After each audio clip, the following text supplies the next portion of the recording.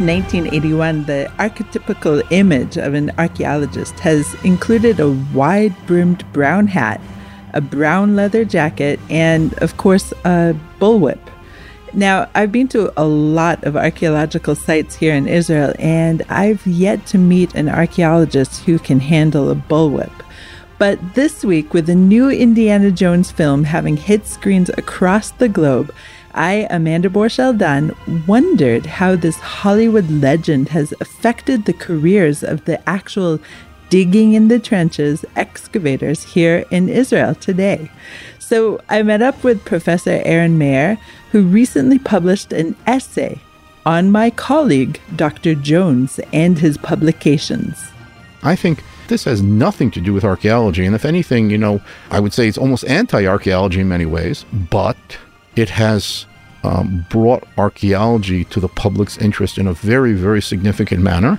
And numerous archaeologists in the field for the last several decades have come to archaeology because of the Indiana Jones movies. Aren is the head of Bar-Ilan University's Institute of Archaeology and the longtime director of the Tel Es-Safi Gat Archaeological Project. Yes, Goliath's hometown. So after watching the new Indiana Jones film, Dial of Destiny, we sat together this week to discuss how archaeology has shifted from the first Indiana Jones installment until today. So this week, I asked Professor Aren Maeir, what matters now?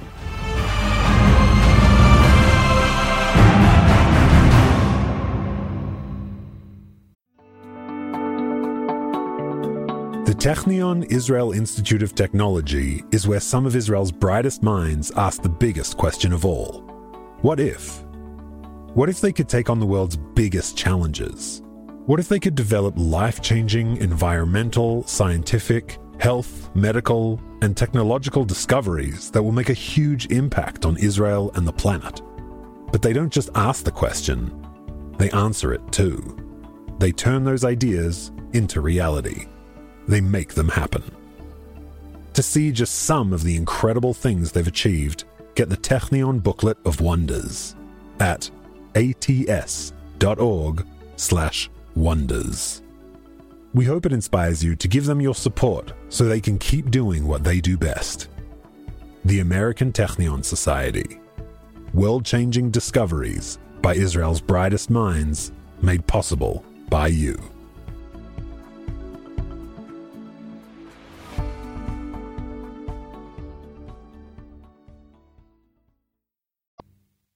Aren, thank you so much for joining me today in Jerusalem's Nomi Studios. My pleasure.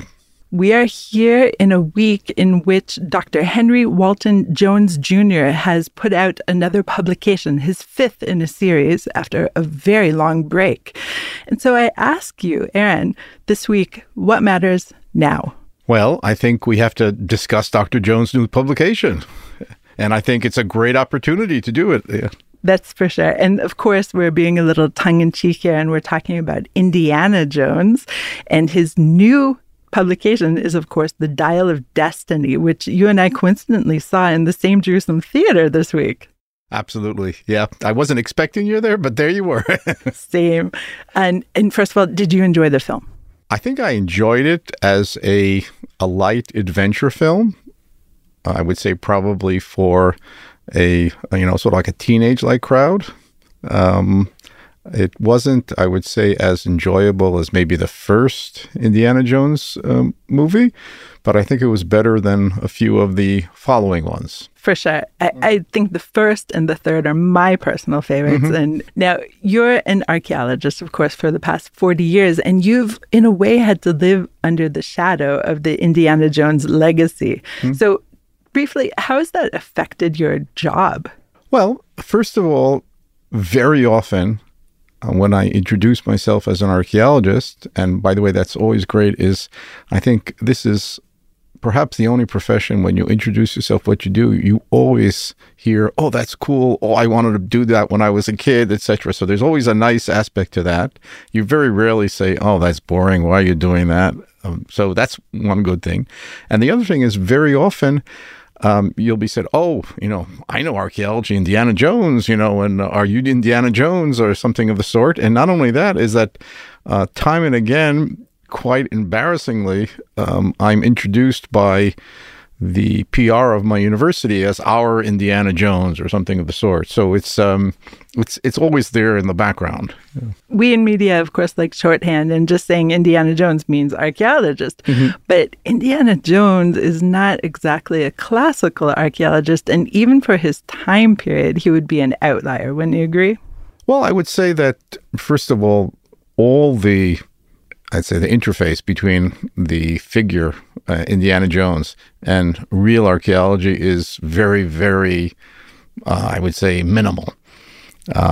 Indiana Jones, as he's portrayed, even though he is portrayed as a professor of archaeology, he really is something more or less like an adventurer / grave robber /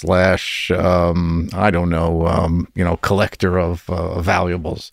It's very different from, of course, archaeology of today in the last few decades, but I would say it's even different from most of what was going on in archaeology, in the times that are described in these movies, the right before, during, and right after World War II. And I think it's more of an image of this, the great white hunter going out, to these barbarian lands and saving, the relics. And I think that's what's going on there. And to a certain extent, that does connect to an image that did exist of the explorer, the hunter, the archaeologist who went all over the world, usually under the aegis of some sort of a colonial power, United States, England, Germany, Russia, France, etc., went to faraway places and, rescued, these objects. And so many of the large museums in the world are filled with all kinds of objects that were so-called rescued by these explorers and taken to European capitals, very often poorly excavated, even in the standards of the time, and exhibited till today. And one of the things that's going on now today is that many of the countries from which these objects originate are asking them to be returned from the museums. And so for the best known example is the Elgin marbles. They want returned from the British Museum to Greece, but there are many other examples throughout the world. I'm glad you're talking about that. And it isn't something that I anticipated that we'd speak about. But even in Israel, we have in the Israel Museum many cases of questionable parentage or provenance, at least, including, for example, the very famous Steinhardt Neolithic masks that are still some on display today. And in terms of researching where they came from, it seems really, really clear that they came from the West Bank. And so the question becomes, especially in light of this year, something being repatriated from the United States to the Palestinian Authority from the Steinhardt collection, the question becomes, whose responsibility is it to perhaps continue in that trend? Well, I think there is the aspect of the unprovenanced antiquities in general. And that's something that's, I would say, it's a subset of some of the ethical problems in archaeology. It's not equal to this, to the great white hunters who are stealing these objects from the poor, uncivilized countries. Of course, and I'm meaning that cynically. The unprovenanced antiquities is basically the problems that we don't know where they come from in general, and it's almost always an indication that these are objects that were retrieved through robbing, through illicit excavations that were, first of all, against the law in any country. 2, they destroy the sites from which the objects are taken. 3, we lose the context of the object and to be able to understand, because with all due respect, even to Indiana Jones, there is no, inherent importance in a beautiful object if you don't understand the context from which it came. Did it come from a temple? Did it come from a private house? Did it come from this period or that period, or from this site or that site? And once you don't have the contextual information, we're losing an enormous amount of information. I would say the most important information. And I think we're very, very captivated by the beauty or the uniqueness of an object. But for the information that we want to learn about the past, and that's what we do, we want to understand society of the past better. Just the object, it's a nice thing, but it tells us only a very small part of the story that could be told by an object or objects in their actual context, excavated well, documented well, and researched well. Which is why, turning back to the film series, whenever Indiana Jones says, this belongs in a museum, that's only part of the story, right? It doesn't only belong in a museum. It belongs to have 5 different works of research published about it as well. Well, that's also, and it's sort of funny that, again, it's a movie, and, you can do whatever you want to, and you can say whatever you want to. But I'm saying, if we would take Indiana Jones and judge him as a bona fide archaeologist, so it belongs in a museum is, I'd say, one step in the right direction. Even though in some of his, if I remember, there was one movie he was willing to trade antiquities with some sort of an underworld figure. So that's a little fishy. But again, it belongs in the museum. First of all, after it's well excavated, well documented. And for example, what museum? Does it belong in a museum in Paris or London? Or does it belong in a museum that in that country, or even local to the area of the find? And then that's already something to be said is, who are you to say which museum this belongs to? It belongs to the country of origin. It belongs to the place of origin. The people who live there want to learn about their past, so they should be able to learn about it through the objects that were excavated properly and documented properly. And so the great white hunter coming and say, oh, this is a beautiful piece, it's going to look great in the Louvre, it's going to look great in the British Museum. Who are you to say that? Correct. And that's one of the evolutions of archaeology that we're here to discuss. Mm-hmm. In fact, people going after objects isn't necessarily the theme of archaeology today. We're more interested in discovering how the people were. But even, let's take the 1930s when Indiana Jones started his career. Here in Israel, there were several excavations that were more interested in proving the Bible, for instance, or finding monumental buildings, the palaces, things of that nature. Of course, there's Eric Klein's great book about excavating at Tel Megiddo, which sheds insight into this. So how was archaeology here in Israel in the 1930s? Well, first of all, some of what you say, unfortunately, continues till today. We still have people who are very much out to prove or disprove the Bible, or to find monumental finds or very special objects so that you have a nice story, a sexy story to tell. And I think there's less of this than there was in the past. But if we go back to, as you say, to the 1930s, and not only 1930s, even before that and also after that, you had people who had a very strong agenda, which they allowed to take over their research. Now, we all have agendas. There's no such thing as objective science. We try to be as objective as possible.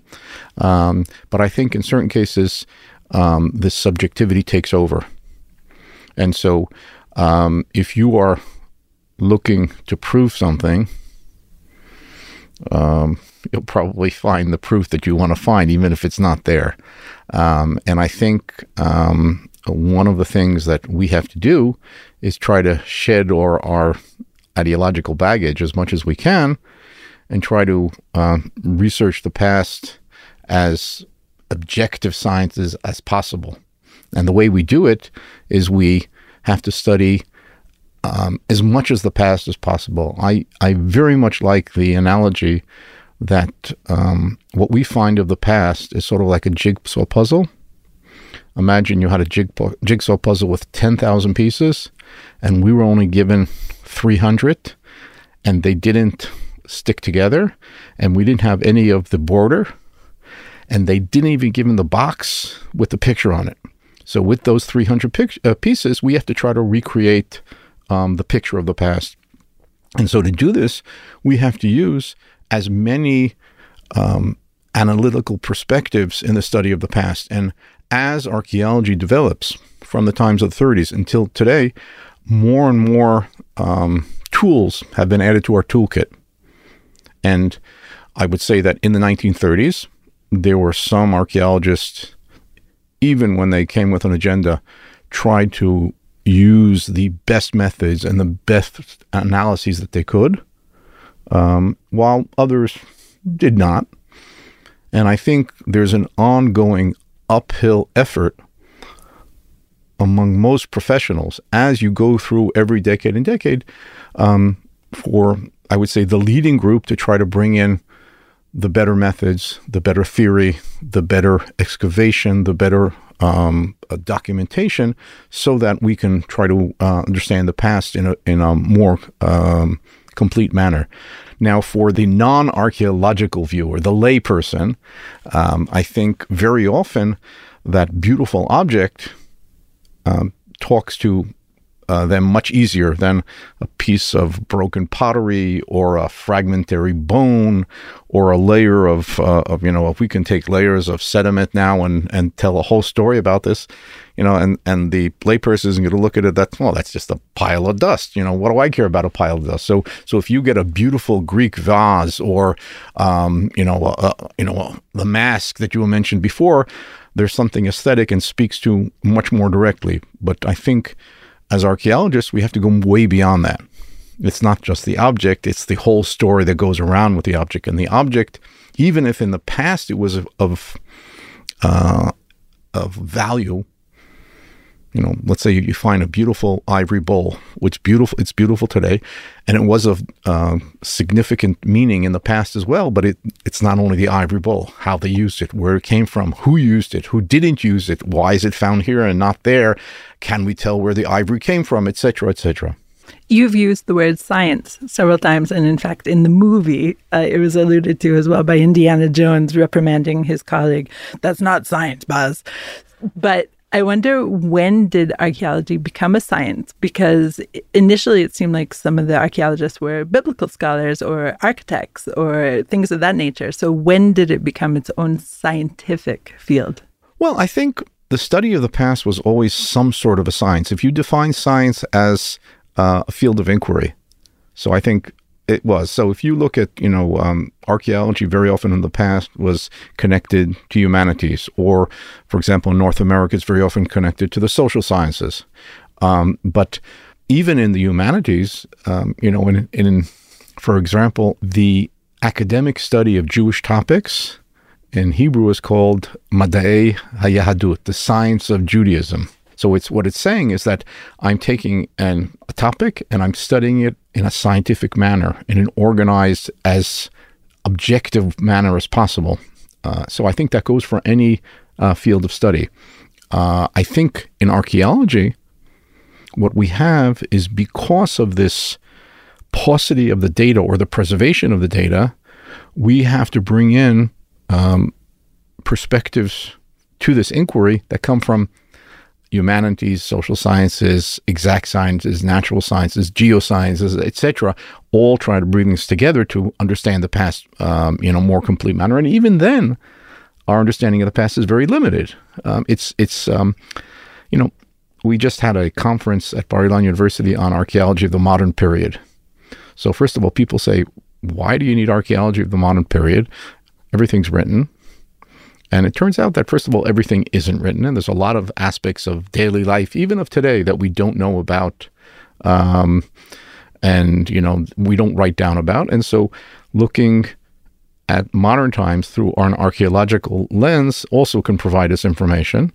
But once we start going further back, and there's less and less historical data and less preservation of the physical data that we use as archaeologists, so our understanding of the past becomes hazier and hazier and hazier and hazier. So the more we can add to our toolkit to throw into the analysis, we have a chance of getting more answers.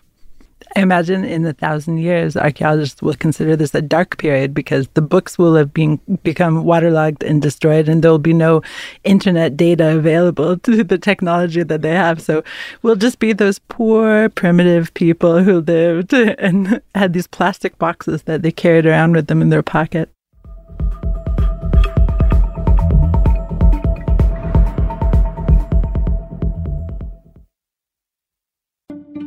You're listening to this podcast, so I know you care about the war in Israel right now. And you've been reading the headlines. Massacre in Gaza, genocide perpetrated by Hamas. No, by Israel. But if you've been listening to this podcast long enough, you know one thing. This stuff seems complicated. And honestly, no one can really just pick a side or decide an opinion without really learning, without really knowing what you're talking about. And that's where this podcast comes in. Check out Unpacking Israeli History, now in its 6th season. They have episodes with topics ranging from what is Hamas anyway, to whether Israel should ransom captured soldiers, and the history of Israel and its disengagement from Gaza in 2005. Unpacking Israeli History cuts through the noise and helps you understand Israel's present through understanding Israel's history. So, educate yourself. Learn the history behind the headlines. Find Unpacking Israeli History wherever you listen to your podcasts. I got married this Monday in the middle of a war. You're not a soldier anymore. You're 50 years old. What is the matter with you? It's like a couple of kilometers from here. Like, my friend has a 4x4. Let's just go cut across the fields and go get him. Israel Stories, Wartime Diaries. Voices that try to capture slivers of life right now. And he told me, take with you a sleeping bag and a tent and just go. I texted him after I was told that he was killed. From their eyes, I was a traitor. Everybody needs their, blankie, their teddy bear, something to make them feel safe. I'm just another grandfather looking after his grandchild while his son is off at war. These children of Hamas now will be the killer of my children. I desperately wanted to talk about sex during my eulogy for Ido. Everyone has to choose to be optimistic because we don't have room for pessimism. Check out Israel Story wherever you get your podcasts.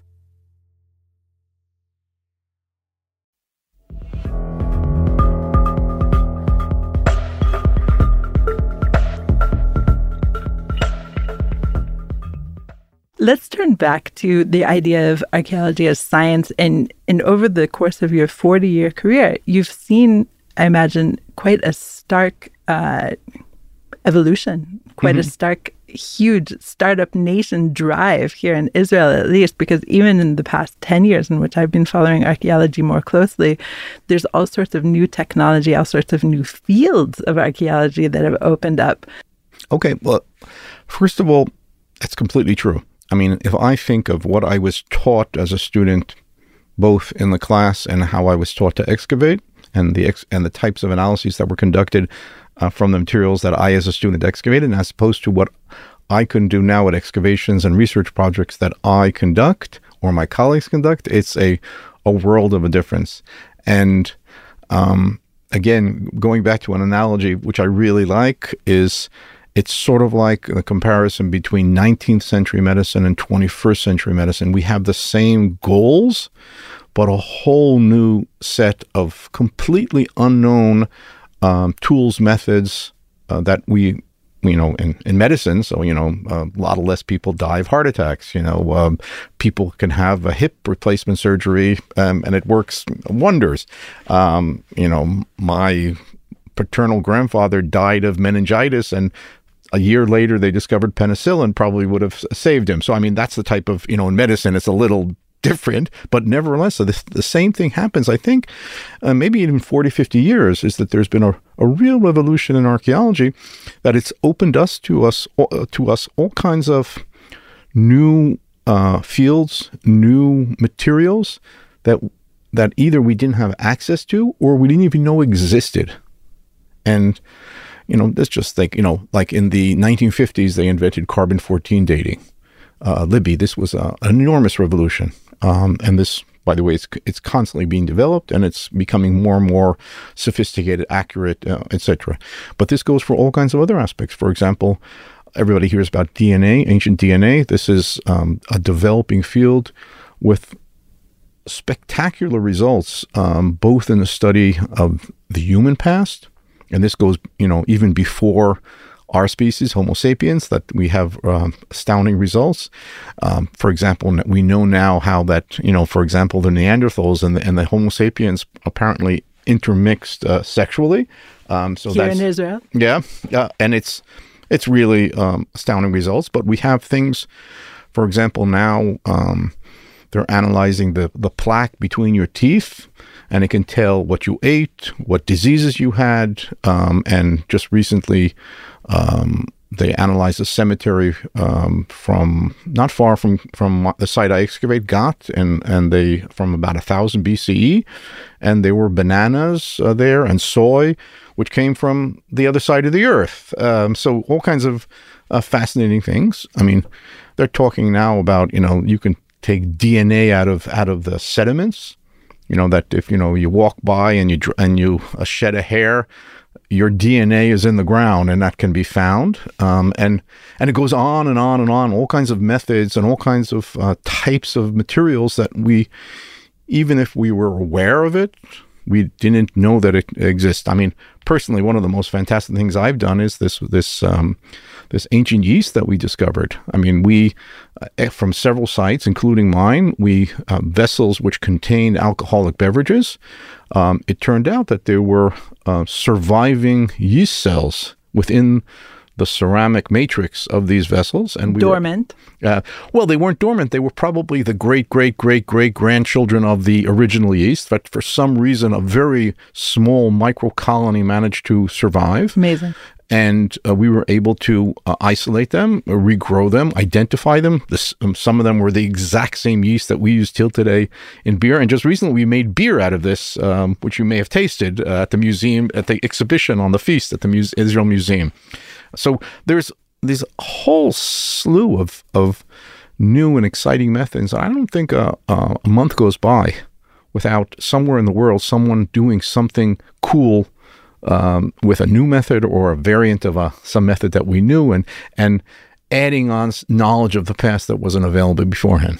Maybe because I'm a bookworm or a journalist, I am always perhaps too excited about inscriptions.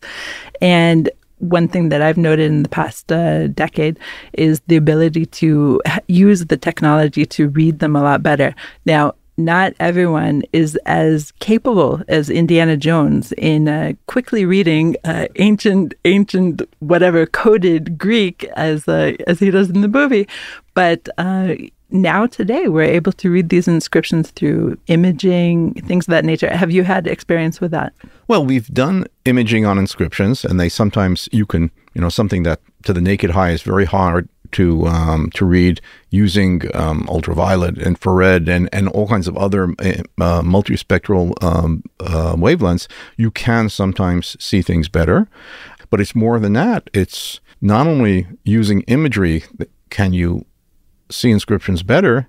Using various digital methods, you can also understand a large corpus of inscriptions in a way that the human brain can't grasp. And so nowadays, using what we call digital humanities, you can scan tens of thousands of inscriptions in Akkadian, in Syriac, in Hebrew, in Latin, or whatnot. And first of all, you can teach the computer to read, ancient script. Once it learns to read ancient script, you can ask it, for example, what's the average distance between vowels and nouns in this type of sentence or that type of sentence, and it can give you answers to questions that even if we could ask, we didn't have the computational abilities in our limited brain to give answers to that. So there's all kinds of very, very exciting stuff coming out from all directions. And I think the main thing that comes out is that to do good research today in archaeology or anything that has to do with the past, you have to be interdisciplinary. The days in which you had one scholar who knew all the languages and recognized all the material and could jump from anywhere to anywhere and study the past, with all the available tools, are gone. Today, even in an area where I'm an expert, such as, the Bronze and Iron Age of the land of Israel, when I excavate, I have to use a whole team of co-investigators, each one with his expertise or his or her expertise in a very specific field to bring together a better picture of the past. I can attest to that. When I visited your site several years ago with one of my children, the bone expert had just come and a brick person was on his way to talk about some kind of stove or furnace you found. You mentioned residue analysis, and on some of the cases that we're hearing about, the residue analysis was taken from something that was found perhaps even 30 years ago, 50 years ago. Is this changing the way that you're dealing with artifacts once they come out of the ground? Well, I would say even before they come out of the ground, one of the things that we know that if we want to conduct various types of analyses, for example, whether it's organic residue analysis, whether it's DNA or other, very often you have to excavate it as if you're excavating like in a surgical room. Yeah, you have to sometimes wear masks and gloves and even a hazmat suit, so you don't contaminate the specimens that you're excavating. It's sort of like nowadays when you see police work, CSI type of work on crime scenes. Nowadays they wear these suits because they don't want to bring in their DNA, their dirt, their etc. into the crime scene. It makes it complicated. So the same thing goes for archaeology. We have to work very, very carefully to try to not bring in extra information from the thing. And by the way, one of the questions is you mentioned organic residue analysis. People can ask, one second, you say there was vanilla in this vessel. How do we know that it didn't come off of the sandwich that you ate at lunch? So there's a whole procedure in the analysis of organic residue or DNA or all kinds of other things, is to be able to differentiate between the old and the new. And for example, if I claim there's vanilla in this vessel, so I have to check the residue around it and all kinds of other vessels to show that in only one there is and the others there aren't. So there's a reason why it survived in here, and it's probably related to its original function. So we're very much aware of that issue. I recently received a press release from one of the universities here, I won't name which one, and it seemed like an interesting story, but my eyes glazed over because it was so technical that I couldn't find the story in the story. Are you finding that in the science of archaeology as well? Well, I would say that nowadays it's sometimes hard to follow the technical details of some of the what's going on. And if I read an article and the field is not my expertise and I understand it, so I'll turn to a colleague who knows more about that and say, what do you say about this? So that you have another expert opinion on the matter. So I think, I think in any field where you're bringing in so many different expertises and different analytic perspectives, so you have to be able to utilize your colleagues when something new pops up, because if it's out of your field, you really don't know, you don't have the, I would say, the critical apparatus to really look at something critically. And that brings me to one of the things you mentioned in your lovely article about Indiana Jones and philosophy in a collection. You mentioned that you're in the search for facts, not truth necessarily. But don't you always kind of wish that the facts build into at least some kind of truth? Well, I would say we're looking for different types of facts. And, they always say that the archaeology is the art of digging a hole and then, telling a story about it. So we are trying to understand the past from the objects, from the facts, from the analysis that we conduct. I think one of the things that we have to do is we have to be very careful between an interpretation that's rock solid and an interpretation that's a possibility. And I don't think I'm saying we as a profession, we're not careful enough to differentiate between the two. That means, someone comes up with a find, throws out an interpretation, and it makes a great headline in a newspaper. But I think if you would have said, this is my interpretation, and I think there can be others, if you did that, you wouldn't get the headline. So I think one of the things that we have to do is, even if it doesn't work in the, the Times of Israel, banner, we have to be careful to take into account, let's say, the other opinion, the skepticism, the minimal interpretation. And we very often, I would say, it's easy to go for the simple, black and white explanation. But I think we have to aim to try to at least tell the public that this is my suggestion. I can't guarantee that this is exactly what happened, but I think this is. But you should know there are other options. Now that's not very sexy. And it is a push-pull situation in which most of the digs, at least here in Israel, perhaps around the world, are in a way publicly funded, would you say, or privately funded through massive donors, or publicly funded through universities. So you need to drum up some kind of interest in the field. Oh, well, first of all, there has to be interest. And I think since archaeology is a field that's, at the end of the day, funded in some manner by the public, it's whether donations or through money coming from research foundations or from the government or from whatever, you are getting money from the public.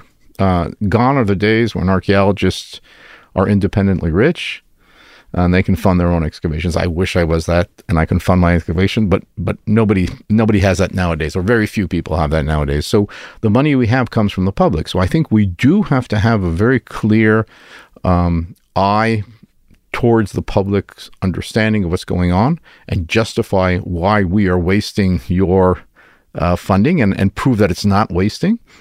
I think it is important to raise that awareness of the public. And I've had, I don't remember if but people who work on internet newspapers have told me that whenever there's archaeology article in the newspaper on that day, that's one of the best read, features in the newspaper for that day. Without a doubt. So I think there is a public interest. We should foster the public interest, but I think we also have to do it in a responsible way. Because if we run to the public and tell a story which has no basis, first of all, 2 years from now, when I publish it, I'll look like a fool if I announce A and it turns out B. So try not to. Some people don't mind that, but that bothers most people. The other thing is, archaeology is such a popular topic, and particularly in this region, archaeology is very often used for non-archaeological ideological agendas, whether religious, nationalist, etc.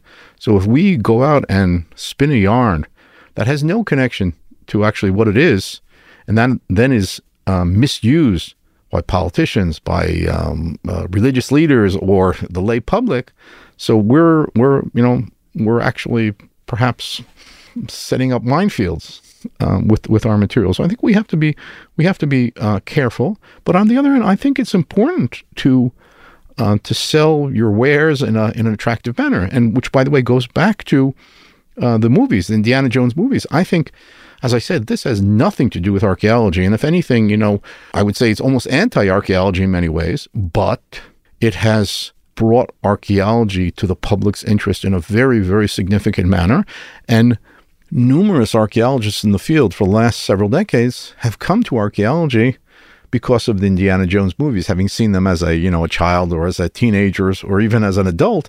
It's, this is fun, I want to do this, and you go, and now it may in the end turned out to be something else, but that was the initial jumpstart for many people, and I think that's very important. I think that's why I always say that I forgive Indiana Jones for his horrible archaeological technique, because he's been such an important ambassador for our field. And he's contributed substantially, perhaps more than anybody else, even more than Lara Croft. Fair enough. Aren, thank you so much for your time. Oh, my pleasure. As a Jew, there are few things more gratifying than seeing a halachically Jewish actor, Harrison Ford, knock out Nazis on the big screen. Watching that happen in Jerusalem just brings it to another level entirely. But as my colleague Matt Goldberg noted in his recent review of Dial of Destiny, Nazis have never been closer to America than they are in Dr. Jones's latest outing. He writes, "The film, a reflection of our current era, where white supremacy and anti-Semitism are now virulent strains in American politics, asks, how did we get here? That, of course, is one of the questions that the field of archaeology attempts to solve." Special thanks to Charlie Summers, who helps me with the What Matters Now transcripts. This episode was recorded at Nomi Studios in Jerusalem. What Matters Now is produced and edited by the Podwaves. Have a comment about this or other episodes of What Matters Now? Email us at podcast@timesofisrael.com. Look for more What Matters Now episodes and subscribe wherever you find your podcasts. Shalom.